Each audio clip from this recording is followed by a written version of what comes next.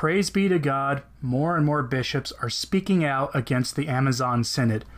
But before we get into that, I wanted to give a small update on the Novena of Novenas, which I mentioned Monday in my video on the Amazon Synod, so I thought it'd be appropriate to bring it up here. In that video, I suggested an August 13th start date. After a brief email conversation with Father Heilman, who runs the Catholic Gentleman blog, the start date for the Novena of Novenas will be on August 15th, which will coincide with the Novena of Novenas that Father Heilman has organized. Basically, I'm suggesting we join his novena group of over 50,000 people who are praying for their country, and add in the intention of the Amazon Synod. Multiple intentions aren't going to diminish the effect of this Novena of Novenas, and I've seen some remarkable things happen with his prayer group. Father Heilman is actively asking his readers to pray for the Synod as well, so I think this is a good way to do it. I'll post a link to his blog periodically so you'll know how the Novena of Novenas works, and the modified rosary schedule, and the additional prayers that are added to it. I and my wife have participated in Father Heilman's past Novena of Novenas, and like I said, we've seen remarkable fruits happen as a consequence. So keep an eye on the posts involving the schedule both on the community section of this channel and on my blog. Anyway, as I said at the start, more and more bishops are speaking out. Now, we have the story of Monsignor Nicola Bucks, who is a bishop with a long record of service in the Roman Curia. Previously, Bishop Bucks, and I'm probably saying his name wrong, was appointed by John Paul II as an expert to participate in the preparation of the 2005 Synod on the Eucharist, and by Benedict XVI of the one on the Church in the Middle East of 2010. Bishop Bucks is presently a consultant theologian of the Congregation for the Causes of Saints. Previously, he was a consultor for the Congregation for the Doctrine of the Faith, for Divine Worship, and for the Pontifical Celebrations Office. He is also a scholar of the East. He received a doctorate from the Pontifical Oriental Institute in Rome, and he stayed and taught in Jerusalem and collaborated with the expert of Islam, Father Samir Khalil Samir. In other words, he isn't exactly a slouch on issues related to the faith and orthodoxy, even if he served in the modernist Vatican. And as you'll hear in this interview, he does cite some of the more questionable recent encyclicals that predate the current pontificate. He did an interview with a small website called the Pan-Amazon-Synodwatch.info, and he had some harsh words for the Synod. The interview was done by someone calling themselves Sabina Pacciola. I'm going to quote some of the question and answers at length because they are well worth it. I'll have the English language interview on my blog, returntotradition.org, for you to read if you want with a link to the original interview in an English translation. Sabino Pacioli. Monsignor Nicola Bucks, why do you think that the instrumentum laboris of the next Amazon Synod has received so much criticism? Monsignor Nicola Bucks. Pope Benedict recently gave the answer in a certain sense. It is the umpteenth attempt to create another church, an experiment already done and failed, quote-unquote. Clerics do not pose the same question at the base of Christianity. What did Jesus really bring to us if, as we can see, he did not bring peace to the world, well-being for all, or a better world? Jesus Christ came to bring God on earth, so that man may find the way to heaven, and for this he founded the church. Instead, today's clerics deal with the earth as if it were the permanent homeland of man. The symptom, they do not want to speak of the soul, and therefore of its salvation. Thus, the crisis of the idea of the church reaches maturity, denounced by Joseph Ratzinger in the famous Report on the Faith. The church is no longer considered the mystical body of Christ, and the people of God ordained to salvation, but a sociological phenomenon, so it must deal with economics, ecology, and politics, where at most it could intervene only for a moral judgment. Here one can observe the influence of modernism, the adaptation of the gospel to the modus hodiernis of thinking and acting. It is said times have changed, a new dogma, which however does not answer the questions. Who decided that the times have changed? And then, is change always good? Okay, so I have to say this. Where's the lie? The obvious focus on earthly politics, which has been going on for 50 years or more now, and only getting worse with each passing year, is frankly a false gospel as he describes it.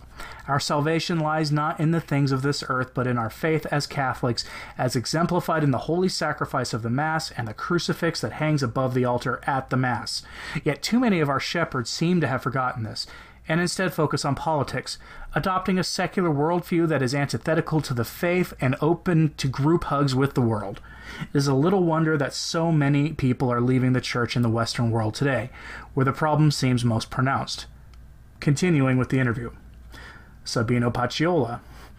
The document often speaks of the Amazonian cosmovision, and one often has the feeling that the instrumentum is pervaded by a certain pantheism that seems indistinguishable from proper respect for the order of creation. Does this feeling hold true? Bishop Bucks.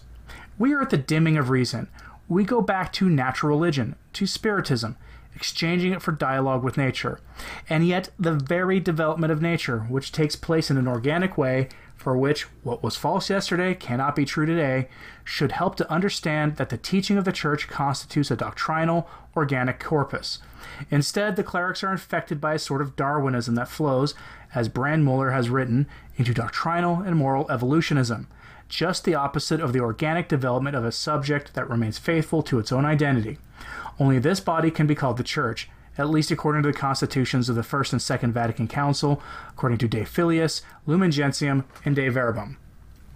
Let's take the sacraments, the sacred order. After all the pre-conciliar and post-debate on the indivisibility between order and jurisdiction, the instrumentum laboris, the contrary, is advancing, in order to justify the ordained ministry for the woman. Thus we move further away from the Orientals. The so-called deaconesses, a Greek term that means servants, helped the baptized women to undress and get dressed, not being able to make men do that. Sometimes they received a blessing, not an ordination. Then they disappeared. The episcopal, priestly, and diaconal identity must be understood starting from God, who calls them, and the Church confirms with ordination, not starting from the community as if the Church were a democracy. The charge made in the post-conciliar sacramentalism of the pre-conciliar Church is forgotten. The proposal of the viri probati, lay people who would like to attribute priestly functions, is a representation of the much deprecated clericalism. Instead, the history of the Church teaches that the crisis of priestly vocations is resolved with the life of faith. Where there is faith, missionary vocations are born, until the establishment of institutes for the formation of indigenous clergy. The Lord always calls to follow him. The sacraments are not goods available to us, to the point that we can imagine new ones created from below, up to the change of the subject of the Eucharist. The Roman Rite was transmitted to various peoples, and is an expression of the communion of all believers in Christ beyond language, nation, and race. While respecting cultures, the liturgy invites them to purify and sanctify themselves. In truth, this is an ill-concealed opposition to the Church of Rome. We do not want to celebrate like in Rome, we want to break away, marking the difference. It is strange that we want to do this after so many centuries from the evangelization of the American continent and from the assumption of the Roman Rite. Who made the natives of the Amazon know that they were naked of their own ritual? The rupture with the Roman Rite implies a detachment from the liturgical symbolism of biblical revelation and ecclesial tradition. E.g., St. Cyprian explains that Christians pray without shaking hands like pagans do, because Christian prayer is humble and composed. Sacramental science can be understood only through Scripture and the life of the Church. The use of wheat for the Eucharist is not derived from the culture in use among the Mediterranean peoples, but from that which Jesus made indivisible by using it. The adoption of religious customs other than Christian ones is incompatible because it is contradictory, except to want to carry out hybridizations and syncretisms that mislead the faithful. As stated by Cardinal Brandmuller in Depositum Fidei, we are faced with the attempt to genetically change the Church, questioning the faith and unity of the Roman Rite that expresses it. And then he tells people to see Sacrosanctium Concilium, paragraphs 37 to 38. Again, I have to ask, where is the lie? The mission of my work here is to help Catholics live the life of faith through awareness of the crisis conditions in the Church and how this crisis has been going on for decades, if not centuries, and is only now more obvious than it was in the past. The only cure is living the life of the faith, staying close to the sacraments, and, when it's all boiled down, being better Catholics, becoming saints, being an image of Christ in the world. But in the Instrumentum Laboris, we see none of that. No reference to the life of faith is in the document, or no meaningful orthodox statement anyway. The final excerpt that I will cover here is the following question, and it addresses the question of apostasy. Sabino Pacciola. According to some, the Instrumentum Laboris opens the door to Indian theology and ecotology, two Latin American derivatives of liberation theology. What do you think about it? Bishop Bucks. The incredible thing is that the Amazon can be considered a theological place. That is to say, it means a special source of revelation.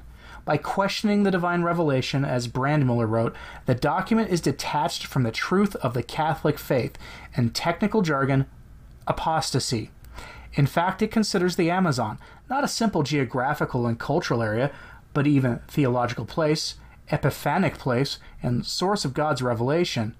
It is significant that he received the enthusiastic approval and perhaps advice of Leonardo Boff, a former Franciscan priest, a historical exponent of liberation theology, who, in the 1970s, was warned by the Congregation for the Doctrine of the Faith. Even his brother, Clodovis Boff, a priest, he was removed from teaching at the Pontifical Catholic University of Rio de Janeiro. In 1984, the then Cardinal Prefect Joseph Ratzinger, at the request of Cardinal Eugenio A. Sales, asked Father Luigi Giussiani for a priest of a clear Catholic doctrine who argued positively about the assumption that ecclesial communion cannot be a necessary subject and sufficient for the liberation of man, above all from sin. The proposal was made to Don Filippo Santoro, professor of theology and initiator of communion and liberation in Puglia, who accepted. So he spent about 27 years on a mission in Brazil. Because of this, he knew the different theologies of liberation closely. After being elected the auxiliary bishop of Rio and later bishop of Petropolis, he was appointed Archbishop of Toronto by Benedict XVI. Finally, it must be said that he, succeeding Clodovis Boff in the chair of theology at Rio, it is the same that also inspired and followed his evolution, which led him to distance himself from his brother Leonardo, with the essay published in 2003 in Revisita Ecclesiastica Brasileira. So, Don Santoro, Ratzingerian bishop, is among the most suitable to rule on this Instrumentum Laboris, and its claims that travel between heresy and apostasy. In the Instrumentum Laboris we read, quote, "The Amazon is the place of the proposal of good living, of the promise and hope of new ways of life," end quote. In the complex of this document, a one-way praise is made of the ancestral wisdom of the spirits and of the goodness and of the peoples of the Amazon, in contrast to the corruption brought by Western civilization. Does this not seem to you an approach that is very close to the myth of the good savage, of Rousseau's memory? And what risks and damages could such an approach cause to faith?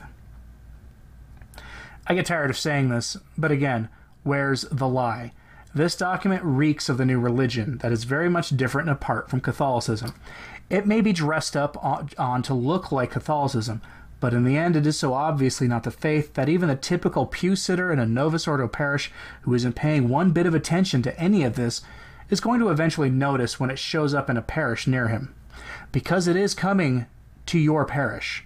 The authors of this document know full well that the changes that are permitted in the Amazon will be requested in some form or another for parishes in the United States, the United Kingdom, Australia, Europe, and in the East in any place that suffers a significant vocations crisis.